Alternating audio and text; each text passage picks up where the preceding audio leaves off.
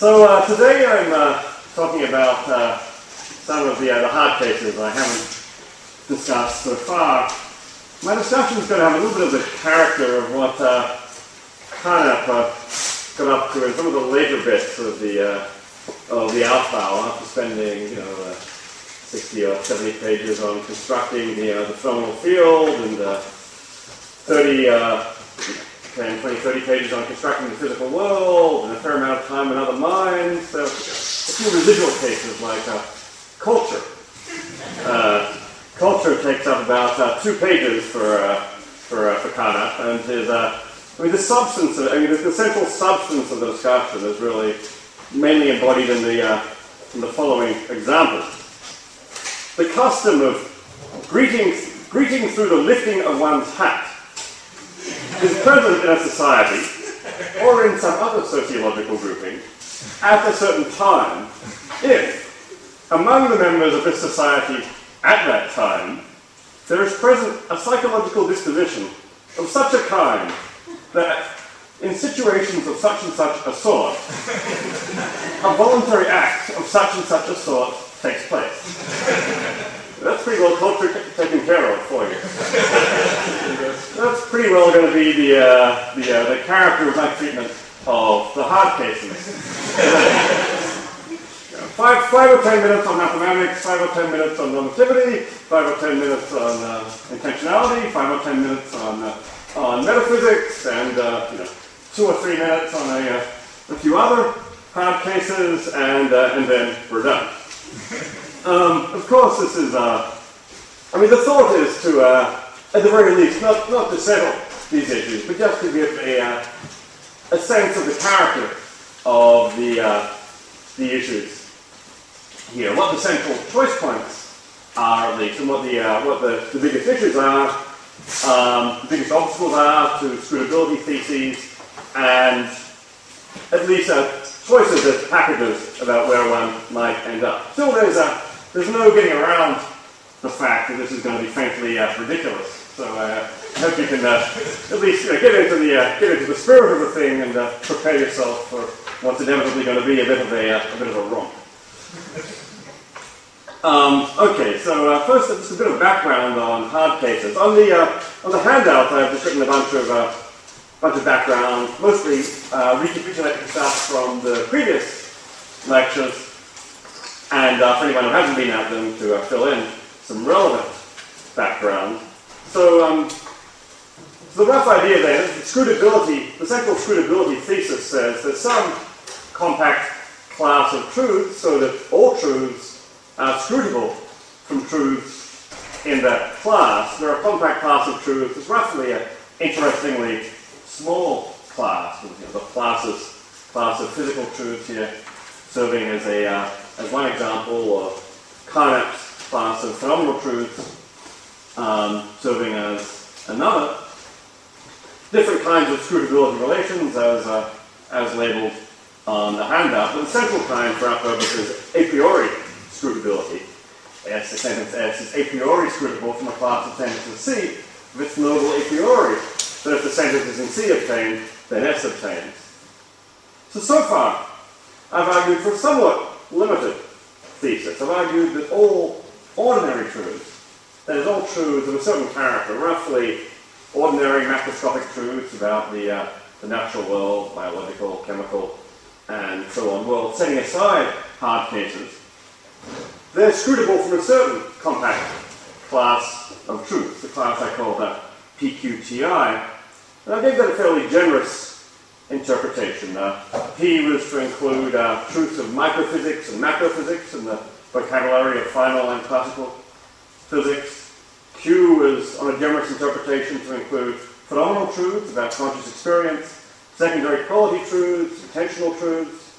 T was to include that's all sentence, and I was to include certain indexical truths. I am such and such, now is such and such. There's also a stripped down version, which I'll talk about a bit in what follows. But I've argued centrally that all ordinary truths are scrutable from that fairly generous scrutability base. Now that leaves a couple of things open. One is the question of getting to the rest of the truths, and the other is the question of minimizing the base. So hard cases then, a hard case for present purposes is a putative class of non-ordinary truth M such that it's not obvious that M is scrutable from PQTI as so far understood. And there are some obvious examples of this, including the ones in the title. Truths in mathematical truths, normative truths, intentional truths, metaphysical truths. Well, whether intentional truths count in the hard cases depends on exactly what you build into the base, but in any case, they're going to be relevant to scrutability from a minimal base. So today, I'm going to argue that in some of these key hard cases, all of the relevant truths are scrutable from PQTI in the first instance, or failing that, at least from some compact base. I mean, the central, most important thesis that I want to argue for is roughly compact scrutability. There's some compact base. So if one needs to occasionally expand the base by adding an extra expression or an extra class of truths here and there, that's okay, as long as it doesn't happen too often.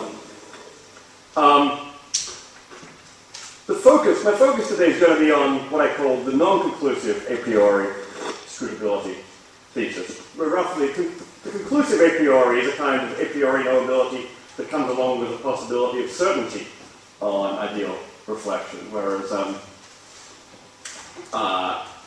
priori knowability without non-conclusive a priori knowability doesn't obviously require certainty on a priori reflection, just knowledge. Ultimately, I think for some of my purposes, conclusive a priori scrutability is what I would like to argue for, but I can't do everything today, so the focus will be on the non-conclusive sort. And I'll also then be considering minimizing the base, moving from that fairly generous class of truths, PQTI, to some smaller class of truths, and ultimately trying to see just how small we can make the relevant class of truths in the base. At the very least, try to get it down to something like that stripped down version of PQTI, what I call in the handout PQTI minus. And we'll be looking at trying to, in the last few minutes, we'll be looking at trying to minimize the base even further. I should say that this really corresponds to two chapters in the book manuscript, one on hard cases, one on minimizing the base. So the bit on minimizing the base will be even more of a romp than the hard cases. We can at least see how the issues go. So, in general, given a hard case, there's a few different issues for treating them while maintaining the scrutability thesis. So given a putative truth M that looks like it might not be scrutable from the base, well, you could go, there's a few possibilities. One is what we might call rationalism. M is itself knowable a priori, perhaps under some reasonably heavy idealization of our cognitive capacity. Second is the attitude I'll call empiricism. Okay, M is not itself a priori, but it's nonetheless a priori scrutable from truths which are already in the base. Or more generally, one thing you might try to do is to show that M is scrutable from what we might call non-M truths. And moral truths are scrutable from non-moral truths. If you make that case, then it looks like at least moral truths are eliminable from the base. And assuming if one repeats that kind of move, then with a certain kind of, as long as one pays a certain amount of care to make sure one doesn't get into little circles, then showing that much will be enough to show that these things don't pose a problem for scrutability. Third option is the option I'll call anti-realism, to argue this putative truth M isn't true or isn't determinately true. And the fourth option, maybe the last resort for the defender of the scrutability thesis, is what I'll call expansionism. Well, there is a problem here with scrutability from an existing base, therefore we have to expand the base. And doing so will be compatible at least with the compact scrutability thesis, again, as long as one doesn't do that too often. For certain kinds of more austere scrutability theses, like the fundamental scrutability thesis, everything is scrutable from the metaphysically fundamental, you might want to be very careful about how often you make that move. But in any case, these are the options to put on the table. One bit of general argument strategy worth mentioning, I've relied quite a lot in the second lecture and the third on a couple of arguments for the scrutability thesis, based on what I call the argument from knowability, suggesting that when a truth M is knowable, it it's knowable in a certain way, and I argued that when it's knowable in this way, it's conditionally scrutable from PQTI. That was in the second lecture. And in the third lecture, I argued that when M is conditionally scrutable from PQTI, it's a priori scrutable from PQTI. That was going by this argument from reconditionalization. I think the arguments given there were applied in the first instance to ordinary truth, but I think they naturally extend to other classes of truth. So assuming those arguments are good ones, then we've got maybe grounds for general inference from knowability to a priori scrutability. The hardest cases then are going to be those in which M, the putative truths in question, aren't knowable or aren't obviously knowable at all. And perhaps cases where M is in PQTI as understood for the purposes of those arguments, including, say, intentional truths, and one then wants to get M out of a narrower class of truths. So we'll look at some of the hard cases. I'll look at in what follows. Have the character that M isn't obviously knowable. Some will be where M is in the base, and there'll be some others besides. I should say just something briefly about the methodology here. I could have started this whole series by giving a big master argument for this a priori master argument for the scrutability thesis, and then just applied it to cases. And this would have the character of, application, and maybe the consideration of objections. And that's not actually how I proceeded. I proceeded by articulating the thesis and then looking at cases, giving arguments in certain cases. But so it's a bit of a case-by-case methodology here. So what I'm doing in looking at these theses now, then at these hard cases now, isn't so much direct applications of the thesis as potential objections or obstacles to the thesis. One has to consider every case on its merits. I do think, nonetheless, that insofar as one finds the thesis fitting a whole bunch of cases, that carries a certain kind of cumulative force in suggesting a thesis which then might have some dialectical force in arguing that the thesis applies to certain further cases. But the force of this is somewhat attenuated. Another way to proceed would be to start with a master argument. And in some other work I'm doing, that is a way which I try to proceed, but it's not the way here. So once you think of this as really just going over the cases and trying to consider them on their merits to see whether they pose potential obstacles to the thesis. Okay, so the first class of potential obstacles are mathematical truths, especially unprovable mathematical truths. You might think they're true, but not a priori scrutable. So the obvious first case to worry about here is something like an unprovable Gödel sentence. Let's take the Gödel sentence, G, of piano arithmetic. Now, the obvious thing to say in reply here is that, well, a priority, pretty obviously, does not require provability in piano arithmetic. It's very plausible that we know the Gödel sentence of piano arithmetic to be true, and in fact, we know it a priori. One obvious thing to say is we know it by knowing a priori that the axioms of piano arithmetic are true, hence that they're consistent, and hence, consistency sentence is true. That looks like a fairly natural method of a priori knowledge. So a priori is not to be reducible to provability in this particular system. Now you might say, okay, but what about some more complex system, like the Gödel sentence G of system H, where H is a formal system that's devised to somehow model human competence at arithmetic, assuming humans are computational systems, and maybe there's some such formal system that models our competence. Well then, I think what I said previously doesn't immediately apply. It looks like it's fairly plausible that we are not then in a position to know H. Knowing H is beyond our arithmetical competence. Still, looks like there's no reason to doubt that some more ideal reasoner could know H. It's just that there's a certain limit to our complexity that's basically that corresponds to some limit in our process of iterated Gödelization, the joining of Gödel sentences and ordinal counting, but some more ideal reasoner with capacities that go beyond us could. So under an idealization, no particular reason to doubt that H is knowable a priori. Perhaps so on for arbitrary Gödel sentences. Now you might think, okay, now what about arbitrary sentences of arithmetic? Well, here there's a result by Pfefferman that's at least relevant here that says that any sentence of arithmetic can be proved in some system, reachable by starting with Peano arithmetic and adjoining Gödel sentences, consistency sentences, under an appropriate pattern, basically, of iterating through the ordinals. So you might think, well, as long as any such system corresponds to, the knowledge of some potential computational system, we'll then get a priority of any sentence of arithmetic. Now, there is an interesting question here about whether this is somehow cheating.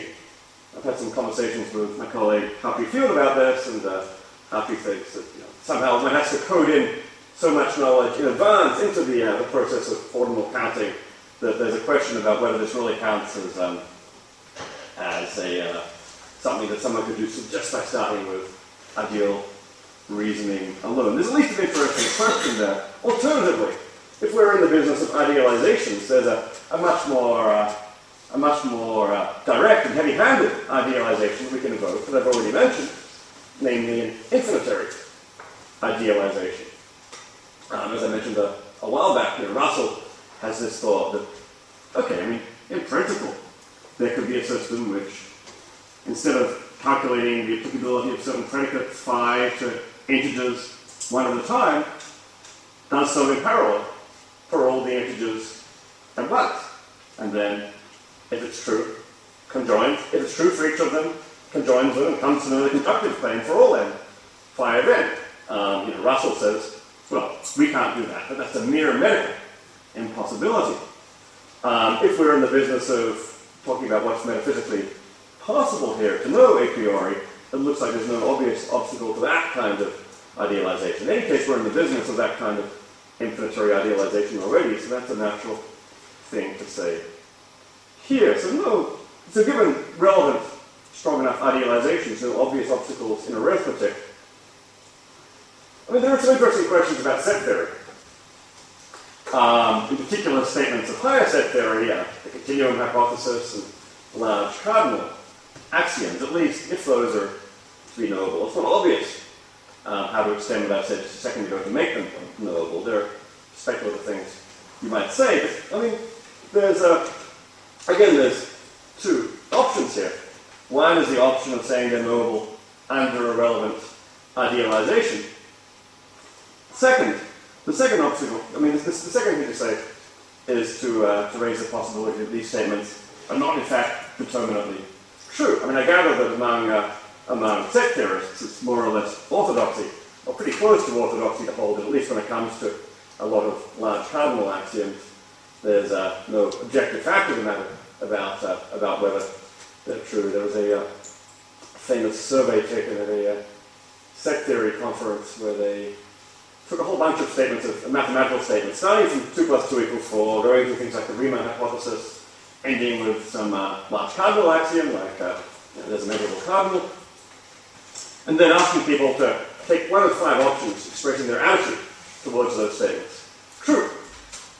False. Either true or false, but I don't know which. Neither true nor false, or either true or false, but I don't know which. Neither true nor false, or neither true nor false, but I don't know which. And apparently, so if you think every statement of mathematics is determinately true, you stick to the first 3 throughout. Apparently, only one set theorist at this conference stuck to the first 3 throughout. So I just throw that onto the board as the set theorist view. In any case, so an opponent here of a proponent of expansion at this point, an opponent of provability from the existing base, needs a case that's determinate, but not ideally knowable. Determinately true, but not ideally knowable a priori. And at the very least, there's no clear candidates here. And I will say, I think this is one of the hardest cases. It's not absolutely obvious in advance there aren't such cases either. Still, worst thing, if there are such cases, what do? Well, it looks like all we have to do is to expand the base to include some further mathematical truths, maybe an arbitrary set of further mathematical truths to get everything in, presumably at the very least, a non-recursively enumerable set.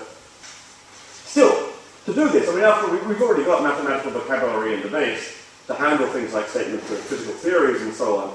So this wouldn't obviously require expansion in vocabulary of the base, merely an expansion in the truths used to state that, to state those truths. So it wouldn't lead, obviously, to any, I mean, there's no particular reason to think this would lead to a violation of compactness of the base. And this is a general moral which will apply for a lot of the hard cases. Even if some expansion is required of the truth in the base, or occasionally adding expressions to the base, in most of these cases, there's no particular danger of violating compactness.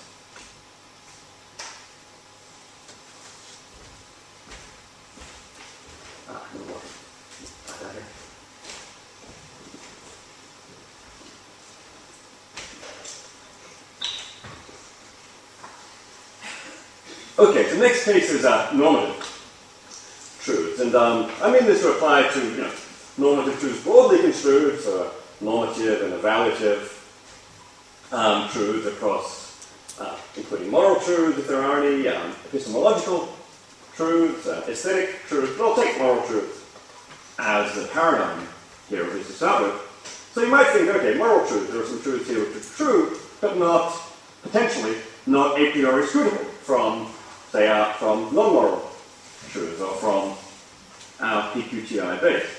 Now, I think prima facie, there's good reason to think that moral truths, if true at all, are knowable. And therefore, if they're knowable, then the previous arguments will suggest they're conditionally scrutable from non-moral truths. One can know that in circumstances of such and such a form, the moral truths of such and such, and also a priori scrutable. I mean, the best argument, I think, for moral realism is basically an argument that takes off roughly from our knowledge of certain moral truths. It seems obviously correct that Hitler wasn't acting rightly, for example. I think there's not particularly much reason to believe in unknowable moral truths, setting aside Fichte-style cases, and moral truths about a distant past, and so on, which are quite compatible with scrutability. So I'm inclined to think that prima facie there's an argument for a priori scrutability here. And I mean, of course, there are a lot of delicate questions about metaethics in the vicinity. I mean, I think the a priori scrutability of moral truth is consistent with error theories, on which there are no moral truths, non-cognitivism, various forms of moral rationalism, many forms of moral empiricism, and indeed a lot of forms of moral subjectivism. If you're looking for a metaethical theory that's going to cause some problems for the a priori scrutability thesis, one natural place to look is so-called Cornell realism, on which it's held that there are a posteriori identities involving moral expressions and non-moral expressions. So, goodness or rightness equals such and such a natural property is true, but knowable only a posteriori. By analogy to the Kripke-style identity, that water is H2O, is knowable only a posteriori. Still, I think if you take the analogy with water seriously, one thing that comes out of the previous discussion is that, well, even if water is H2O is only knowable a posteriori, that's no obstacle to the a priori scrutability of water truths, like water is H2O, and there's water in the oceans, and so on, from basic truths, like PQTI. Roughly, the water truth is scrutable from those basic truths roughly in virtue of water playing the role, playing a certain role that it plays. So if you take that analogy seriously, that suggests that this view is very much compatible with a priori scrutability. Now, there's an extreme version of Cornell realism that rejects a priori scrutability. I think my own view is taking this analogy seriously and the reasoning underlying it, that extreme version ought to be rejected. I should say it's not obvious anybody holds the extreme version of this view. In my conversations with Cornell realists about this matter, people like David Brink and Dick Boyd, it's been pretty clear that in conversation with them, after going through it for a while, they've got they're not particularly opposed to this general a priori scrutability. What's more important is the a posteriori identity claim. Okay, so what are some other threats to a priori scrutability in the normative domain? One thing you might think of is open question argument. So I think it's pretty clear that at best open question arguments, once you fix on non-moral truths and moral truths at least leave an open question, these threaten only an analytic scrutability thesis, not an a priori scrutability thesis. A priori questions often pose there's often an open question, a substantive question about a priori truths. I'll talk next week a little bit about the status of the analytic scrutability thesis in general. I mean, you might think that what's a priori what's analytic is a priori, but not vice versa. If so, then analytic scrutability is a more constrained thesis than a priori scrutability. It might even be that normative stuff needs to be in an analytic scrutability base, but not in an a priori scrutability base. But for our purposes today, it's a priori scrutability that matters. You might worry about the possibility of ideally rational moral disagreement. Even ideal reasoners could disagree about the moral truths in light of agreeing on the non-moral truths. I mean, very far from clear that could happen. Also not totally clear that's incompatible with the a priori knowability of moral truths. But even if one thought it was, then I think the natural way to go, at least for someone who's a proponent of the scrutability thesis, is to see this as an argument for anti-realism or subjectivism of some form about moral truths. Probably the best argument for that kind of anti-realism or subjectivism, on my own view. Third possibility is a view in which, okay, well look, ideal reasoning alone doesn't get you to moral knowledge. Some people think, the emotions, the sentiments, are essentially involved in moral knowledge and coming to know moral truth. So your Spock-like ideal reasoner isn't going to be in a position to know these moral truths. Well, I think, again, ideal reasoning is defined basically in terms of the possibility of knowledge. I think if you did hold this kind of view, then the right thing to say is, well, okay, in certain cases, it turns out, perhaps surprisingly, ideal reasoning must involve the emotions or the sentiments in a certain central role. You might think, okay, to be an ideal reasoner, you've just got to have a big brain. Well, no, it turns out on a view like this, you've got to have a big heart as well. Okay, well, there you have it. Interesting consequences. So, while romping along, epistemological, I think very much the same issues come up for epistemological truths and aesthetic truths. I mean, I'm inclined to think that the weight of considerations tends to favor realism about the epistemologically normative, and when it comes to the aesthetic or the aesthetically evaluative or normative, maybe the balance of considerations tends a bit more towards anti-realism, but I think at least the set of options is very much the same, and in each case, not much reason to believe in inscrutable truths. Again, if you did think there were inscrutable truths in one of these domains, you'd have to expand the base a bit. Maybe add a relevant evaluative expression, a certain kind of good, a certain moment, a certain ought, and so on, but still not much problem for compactness. One of the hardest cases, I think, actually, at least for scrutability from a fairly minimal base, is the class of intentional truths. I mean, I built them into the generous PQTI, but then we're looking for we might well eventually want to get them out of a more minimal base, and there are questions about what to do about them. So truths like S believes that P, John believes that snow is white, and so on. Are these truths scrutable from non-intentional truths, or scrutable from some simple base, like a stripped down PQTI? Now, there are obviously views on which they are. For a logical behaviorist or an analytic functionalist, these will be scrutable from functional and behavioral truths, or if we've got a bit of externalism in there as well, then not much reason to deny they're scrutable from functional, behavioral, and environmental truths. My own view is that it's very plausible that, well, I think there are narrow intentional truths and wide intentional truths. There's narrow content and wide content. This is something which fairly naturally falls out of the present framework in ways I'll discuss next week.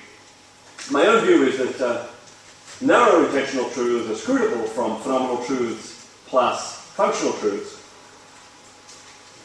Not just functional truths alone, but once you've got phenomenology in there as well, then you've got enough for the narrow intentional truths. And the wide intentional truths, those that depend on the environment, are scrutable from narrow intentional truths plus non-intentional environmental truths. So that's roughly, I think that's a very natural view for someone to hold something like this framework to hold. Still, there are various challenges to the scrutability of intentionality, and I think probably the most salient challenge to the scrutability of intentional truth is the Kripke-Wittgenstein puzzle that Kripke put forward in his book on Wittgenstein, where the thought was roughly that even once you fix all these non-intentional truths or certain matters of interpretation, does someone mean plus or plus, which is just left open by those non-intentional truths.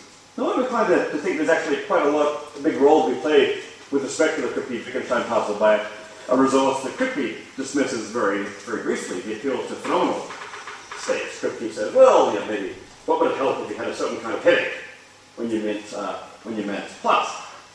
Now, in recent years, a lot of people have paid a lot of attention to the phenomenology of thinking and to the phenomenology of thinking about plus, and have argued there's a constitutive role for phenomenology here. There's got the phenomenal character and understanding addition, which is really quite different in kind from the phenomenal character of a headache.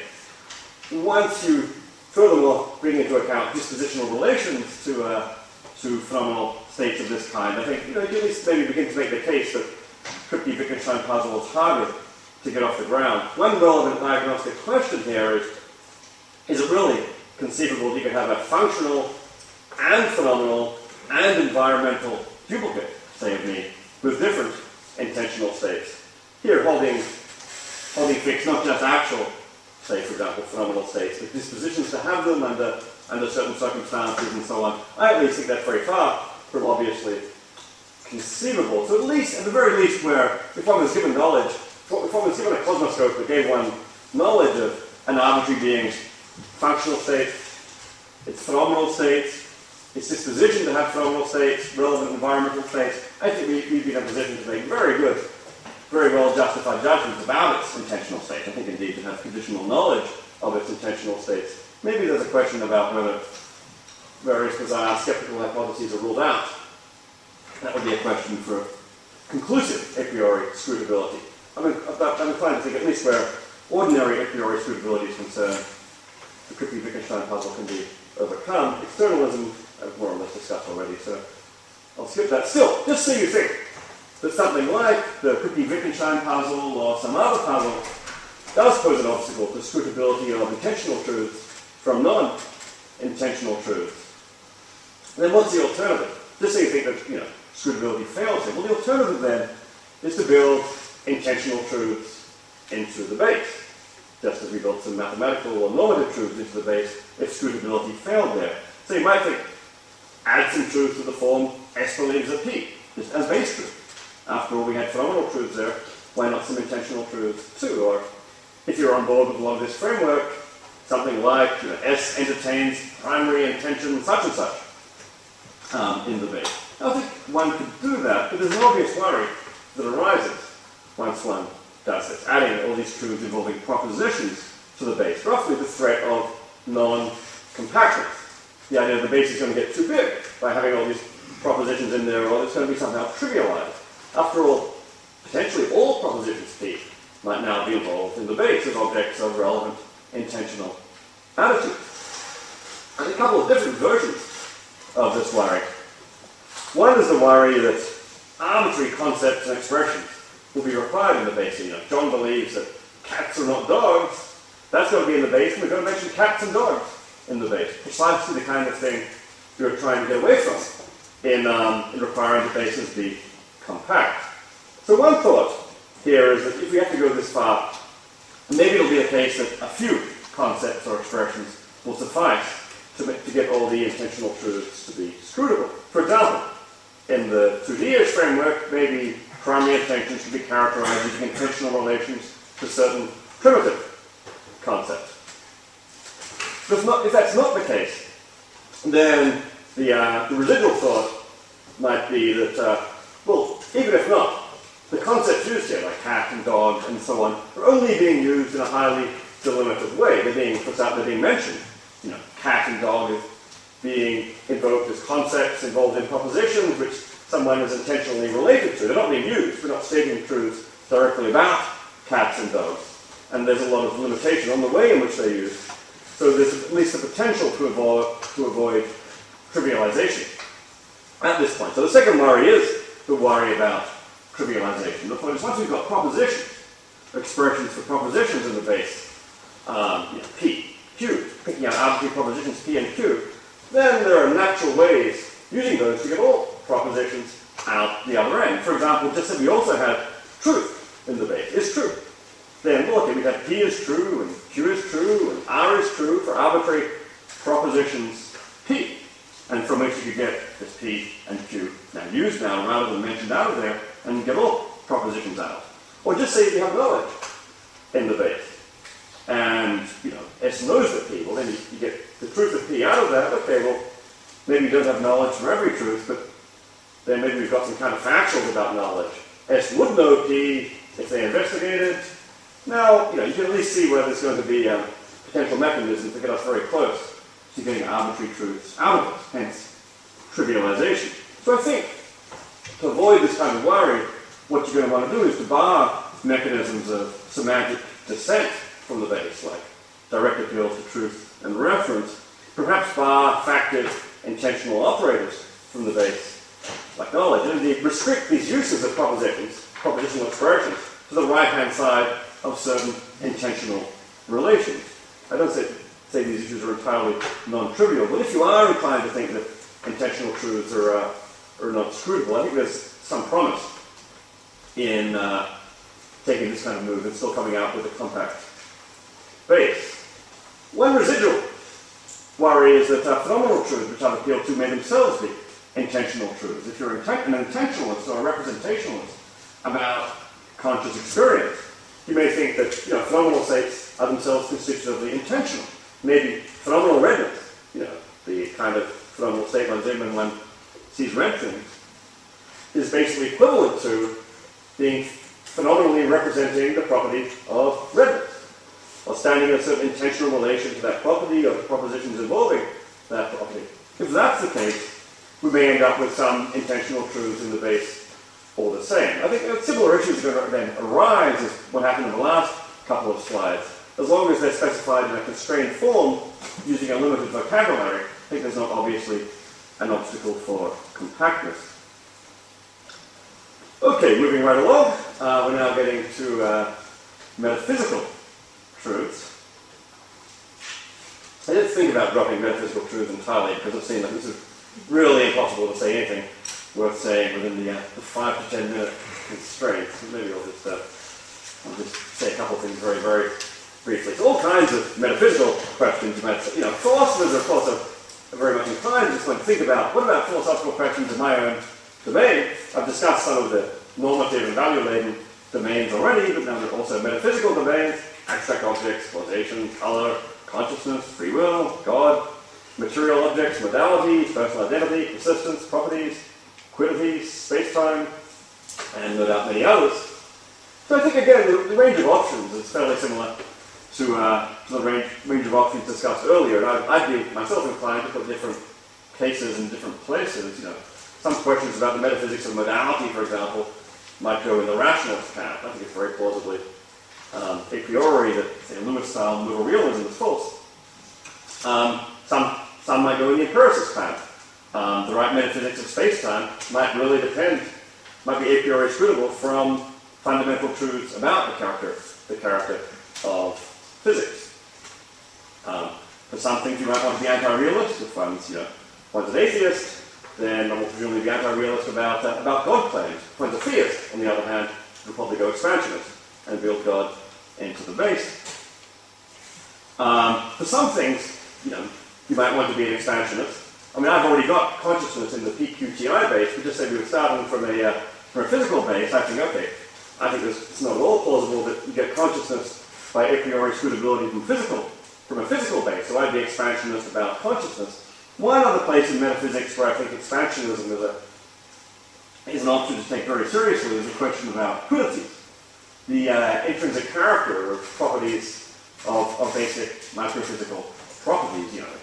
If mass is characterized as a thing that plays the mass role, then you might think there's a a certain kind of intrinsic property there, a quiddity that plays the mass role, whose character we don't know, and various hypotheses about it are left open. Maybe it's this intrinsic property, maybe it's that intrinsic property. I think that's at least not a metaphysical view which we can easily rule out, and I think expansionism there should be left open. So I leave open the possibilities that quiddities might need to be in the scrutability base. But for many metaphysical questions, I'm inclined to think the right attitude is pluralism. Questions about causation, color, free will. This is something which I discuss a lot in another bit of the manuscript about verbal disputes, where the rough idea behind pluralism is in the vicinity of many important philosophical concepts. There are multiple concepts nearby. In the vicinity of the concept of free will, or freedom, for example, there are different concepts. Heavyweight freedom, which is roughly being the ultimate origin of one's choices, versus, say, lightweight freedom, which is something like, say, the ability to do what you want. Or, in the case of color, you might want to make a distinction between different color concepts. I've argued that our color concepts can be seen as somewhat indeterminate between what I call Edenic color concepts, here, heavyweight color concepts, picking out certain primitive properties of redness of the way things might seem to be presented to us by taking experience purely at face value, versus lightweight color concepts, more like the kind of colors you might think still have in light of science, involving dispositional or response-dependent characterization of color concepts, things which serve as an appropriate basis of color experience. So once you find this kind of pluralism, I think there's a common pattern which I think is at least attractive to proponents of the scrutability thesis, roughly that disambiguate certain claims about the metaphysics of color or freedom into claims involving the lightweight concepts and the heavyweight concepts. So positive lightweight claims, like people have lightweight freedom, people have the ability to do what they want. Well, that's true, but also scrutable from the base. Positive heavyweight claims, like people have heavyweight freedom, maybe aren't scrutable, but also aren't obviously true.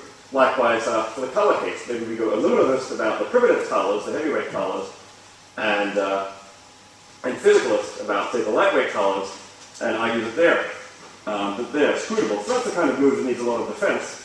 Still, this is relevant at least maybe to the core worry, one of the core worries about metaphysical truth, which is about ontological truth. Existence of certain basic objects, whether concrete or abstract objects. And here all I'm doing is recapitulating a line spelt out in another paper on ontology. So you might think, okay, what about the status of truths like universal composition? For every set of objects, there's an object which is their sum. Again, I'm inclined to distinguish different concepts. A heavyweight quantifier, a heavyweight notion of existence on which macroscopic existence claims can't be analytically entailed by macroscopic existence claims, and a lightweight quantifier, or a lightweight notion of existence on which macroscopic existence claims can be analytically entailed by macroscopic existence claims. I'm inclined to think that this is a way of catching out the Carnapian distinction between internal and external questions in ontology. Questions internal to a framework and external to a framework. Roughly the idea is the heavyweight quantifier is the one that's invoked inside the ontology room, and the lightweight quantifier is the one which is used in a lot of ordinary talk. In any case, so my own broadly Carnapian view of these things is spelled out in this paper on ontological anti-realism, is that heavyweight existence claims, really by parallel to the color case in some ways, heavyweight existence claims are not in fact determinately true, whereas lightweight existence claims are true but scrutable. Just say that, okay, I'm wrong about this. I think your standard ontologist, many people doing ontology are going to take an alternative view of these things, on which there are in fact true heavyweight ontological claims, which are certainly not analytically scrutable from, say, a stripped down base, the base involving, say, microphysics and phenomenology, and maybe not even a priori scrutable. That's not obviously notable for a start. If that view is right, then where should you go in the scrutability framework? Well, I think the thing to say then is that your base is going to require more existential truth in it. It's already going to have some existential truth in the base. There's no getting around that. Maybe, for example, some basic laws of ontology. It's pretty plausible a scrutability base will have some laws of physics. Well, if you go this way, maybe some laws of metaphysics as well. If universal composition is a true claim, maybe we'll build in something like that claim to one's scrutability base. And it's not as simple as that, then one may need to build in a good deal more. But, I mean, again, I think the key point is that it's not obvious here that we require any expansion in vocabulary. All this is going to be doable using the existential quantifier. Maybe you have to stipulate that it's a heavyweight existential quantifier if you buy in to that distinction. But there's not really a threat of compactness. So as with the normative, all the work was going to be done with ORT claims, and the mathematical was going to be done by mathematical claims, and here the work is going to be done by existential claims. No expansion of vocabulary obviously required. Okay, so that's, I managed to run through all four of those in less than 10 minutes each. So there's a little bit of time for a few miscellaneous hard cases before saying something briefly about minimizing the base. Okay, you might think, what about modal truths? Well, I think there's a very natural thing to say about modal truths, which is they're either a priori, claims of metaphysical necessity are either a priori or they're a posteriori. There are a posteriori necessities, as suggested by Kripke, but at least for the core a priori necessities, it's very plausible that these are themselves a priori entailed by non-modal truths, so necessarily Hess versus phosphorus.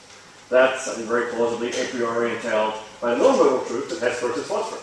It's a priori, but if Hess versus phosphorus, then necessarily Hess versus is phosphorus. And I've argued elsewhere that this pattern can be expected to hold in general. If that's right, then modal truths won't pose an obstacle to a priori scrutability. You might worry about another kind of modal truths, epistemically modal truths, in particular ones about a priority itself. Is it, if it's a priori that S, is it a priori that it's a priori that S? And if it's not a priori that S, so on. Well, I think this basically comes down to the question of whether a priority obeys the S4 and S5 axioms. I think it's going to be, at least for conclusive a priority. The S4 is very plausible. S5 takes a bit more work. I think a case can be made for S5 for a priority as well.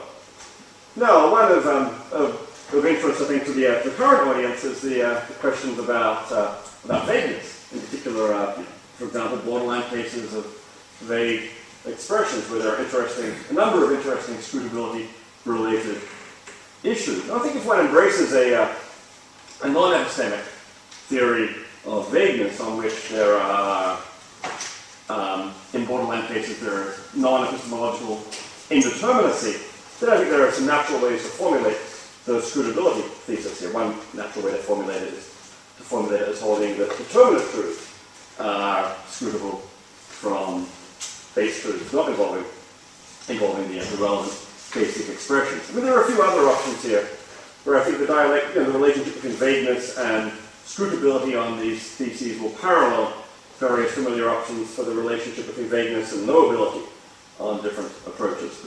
Where it gets really interesting, I think, is on epistemic theories of vagueness, on which, say, certain statements of the form X is told may be true, but unknowable in these borderline cases, because we don't know where the borderline for wholeness is. You might think, okay, these are not only unknowable, claims of the form such and such person is told, but in fact inscrutable from PQTI. After all, it's not obvious that giving somebody all the PQTI facts in the world is going to help with the kind of unknowability advocated by the advocate of the epistemic theory. Furthermore, you might think that this kind of unknowability might persist on idealization. Now, I think Tim, in his book on vagueness, is just neutral on the question of what happens, whether this unknowability should persist on idealization. But there's a very natural version of the view on which it does. This is this node won't go away even on idealization. If so, perhaps no compact base will suffice. Again, I mean, you might think that adding a few expressions to the base will settle the status of others. I mean, one way that might work is by adding certain things about truth or reference. Those would plausibly bring in trivializing mechanisms in any case. Those aside, again, I think there's a natural version of the view on which no compact base will suffice. To get the tallness truths in there, you need something very close to the tallness truths. You get the dog truths in there, you need the dog truths, you need the cat truths, you need baldness in the base. So there's at least, I think, a very natural version of the epistemic theory on which all this stuff needs to be in the base. And this is nice for present purposes. I think this gives us a version of a view on which the scrutability thesis just comes out false. At least the compact scrutability thesis comes out false. So far we've had a pretty hard time finding hard cases where the compact scrutability thesis just comes out false. Maybe the intentional case at least posed a worry there. But okay, here is a we want the scrutability thesis to have some philosophical oomph after all, not to be entirely trivial, but to exclude some things. So I think this version of the epistemic theory of vagueness is at least in serious tension with the thesis. So, for present purposes then, at least it's somewhat fortunate for me that the epistemic theory is often regarded as implausible. Now, maybe that consideration carries a lot less weight with this particular audience than it might do otherwise. More substantively, I think, I've heard Tim say that he doesn't want special pleading for the epistemic theory of vagueness. So if there are principles which seem to apply in all other cases, then the ideal is that we won't have to violate those principles, make special cases for it. If there's a principle that applies in all other cases, then ideally it also applies in the case of vagueness as well. At the very least, I take it that if the compact scrutability thesis is otherwise plausible, and if there aren't other kinds of counterexamples to it, then that at least yields some further reason to reject the epistemic theory. And so either, I think, the dialectic is, well, if there are some other reasons to reject it, then focus on those reasons, and maybe then we can also reject it in this case, or the epistemic theorist is left with a special exception in this case, which I think is a fairly uncomfortable situation for them to be in, or no such exception. Again, I think more light can be shed on this matter if one tries to articulate independent arguments for the scrutability thesis, which I think could turn into direct arguments against the epistemic theory. But this is, in the meantime, it's not a bad dialectical situation for the proponent of the scrutability thesis to be in. Demonstratives. There are some tricky issues involving demonstrative truths, like that's read in things like Tuchuk's cases with a bunch of dots in one's visual field, and that's identical to that, and so on. I think you can make a case that these are not always scrutable, even from indexical truths involving I and now, and what I'm now attending to, and so on. So my view is about these cases is one may need some further primitive indexicals in the base, phenomenal demonstratives for certain kinds of experience, like this experience or this experience, and then one can fix reference to certain things in one's environment, at least facts about the things in one's environment which are the causes of these will be scrutable from facts about those experiences.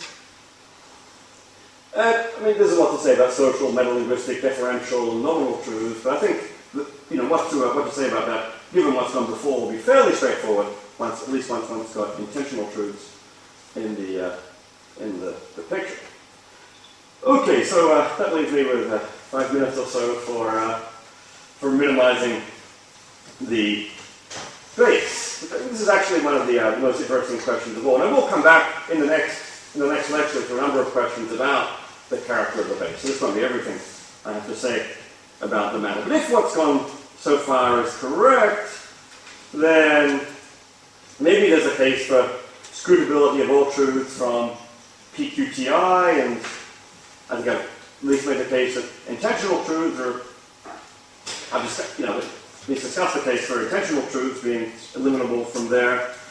The questions then about how far we can minimize the base from this point, how small we can get the base to be. Okay, so starting from our fairly generous PQTI? What are we going to minimize? What are we going to eliminate? Well, we had macrophysical truths in there for a start. Truths about macroscopic objects, characterized in the language of classical physics. The natural thing to suggest here is that those macrophysical truths are scrutable, a priori scrutable from microphysical truths, at least within, say, a classical physics or maybe a Bohmian version of quantum mechanics. You can make the case that claims about space-time and mass at the macroscopic level just a priori entail claims about space-time and mass at the macroscopic level, at least modulo those ontological worries that we discussed earlier. Quantum mechanics, I think, really does complicate things considerably. An a priori entailment there becomes much less trivial. My student Kelvin McQueen is doing some really interesting work on scrutability in quantum mechanics at the moment. I think in this case it's quite plausible one's going to have to bring in experience as well, and the status of certain physical things as causal bases of relevant experience to get anything like scrutability out of that. But I think my own view of the case can be made.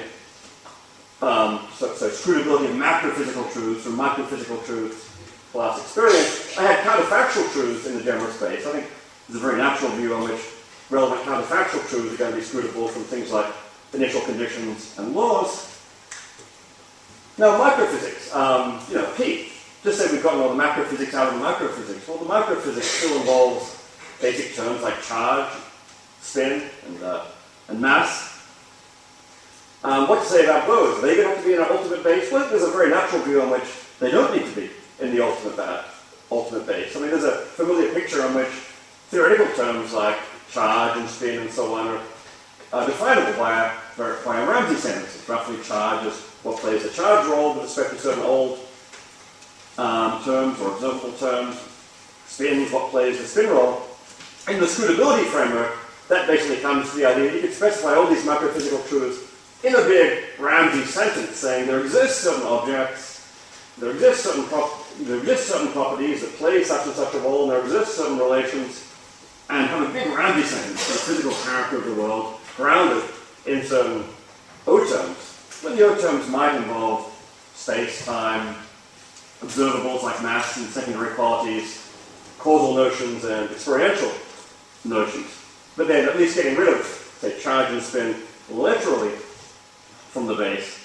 Then, we might have secondary quality truths like color truths in there. Again, very natural picture on which color truths are themselves, truths about what's red are basically scrutable from truths about when people have certain experiences as of something red, and causal truths. So basically the red things go along with roughly the normal causal bases for red experiences as of redness, scrutable from phenomenal and causal truths. And indeed, I think maybe even a line like this is fairly plausible for the mass truth. What we pick out as mass is roughly the thing which is causally, ultimately the thing which A, plays a certain causal role in our physical network, and B, is causally responsible for our experiences as of massiveness. There's a question about the that's all truth. The one that says, well, this is all there is in the world. There's none of that extra stuff.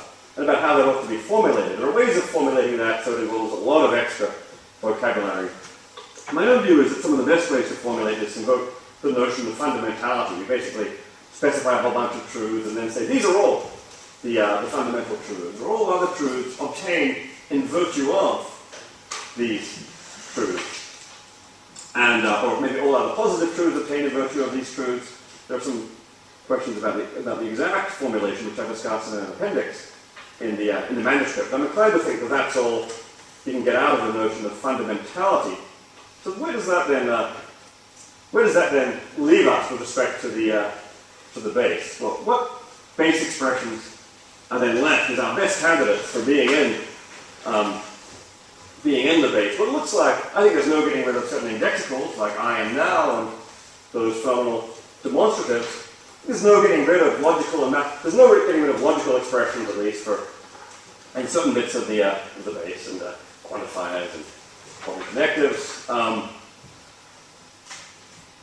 You're probably going to need some mathematics for the formulation of the Ramsey sentence for relevant physical theories. Although, all respect to how you feel, who knows just how much of that mathematics might be eliminable, I think you might need fundamentality for the that's all clause. Then I think the interesting hard questions are about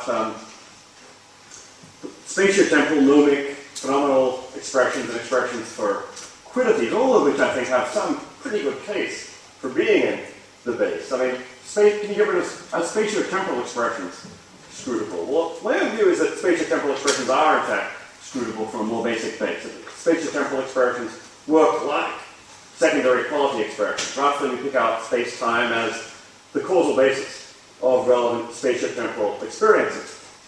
If anyone here remembers the paper I gave on the matrix here about 7 years ago at a graduate student conference, I think you can see the rough basis for holding something like that. But I think that could be a very non-trivial issue. There will be primitivists about spatiotemporal concepts who hold that, in fact, there's something conceptually fundamental about the notions of space and time not to be analyzed away. So chalk that up as substantive issue one.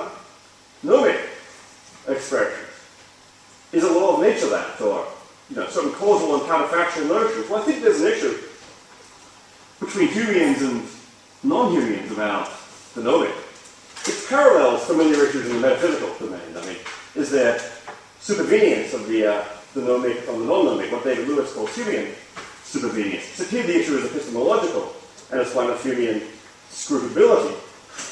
I think my own view is that I'm pretty strongly non-Humean about these things, so I'm inclined to think that nomic expressions do need to be in the base. But again, this is something which really depends on very substantive further philosophical issues, and I can just articulate the choice point here. Phenomenal expressions for conscious experience, well, there are views on which these are eliminable. If you're a Lewis-style analytic functionalist or a Dennett-style eliminativist, you might want to get rid of them. My own view is that I think there's no getting rid of phenomenal expressions from the base, that phenomenal truths are not scrutable from non-phenomenal truths, and there's the issue about quiddities that I mentioned already. I think it's just a substantive question whether there are, in fact, true hypotheses about these intrinsic characters underlying the dispositions in microphysics. So open questions about those four things. I think these are actually the best candidates for base expressions, and then some other things I've brought up along the way. Somebody might want to think about normative notions, or further metaphysical truths, or further mathematical truths, or maybe even some secondary quality truths being in the base. And just to end up, then just to, I think what's basically going to come out of this is that it's a substantive, even if one is on board with the scrutability project, it's a substantive matter what's in the base, and where one goes here is going to depend on one's own philosophical commitments. Given my own philosophical commitments, I think the best candidates for a scrutability base, for a fairly minimal scrutability base, is that it's going to involve indexicals like I, now, and phenomenal demonstrative, this experience. Simple logical and mathematical expressions at least used to state other truths, although maybe not needed to state logical and mathematical truths, needed to state Ramsey sentences for physics, for example. The notion of fundamentality, certain phenomenal notions may themselves be analyzable further into things like relations of phenomenal awareness and certain basic qualities, and we call something non-Humean, certain nomic notions, or I think perhaps the best candidate for a basic nomic notion is something like the nomic modality operator is the nomic modal operator is a law of nature. That now because your own mileage may vary, and there's going to be different choices here for different philosophers. In the talk next week, we'll revisit this matter and talk a bunch more about the different choice points here, with a view both to articulating certain principal scrutability bases here in seeing just which elements, for example, of Carnap's Aufbau style project you might get out of this kind of program and what you might not get out, as well as I'll be investigating some applications to related questions in the philosophy of mind and language, metaphysics, and the philosophy of science. Anyway, we've probably run through enough today to put a fair number of matters on the table for discussion, so maybe I'll leave it there now. Thank you.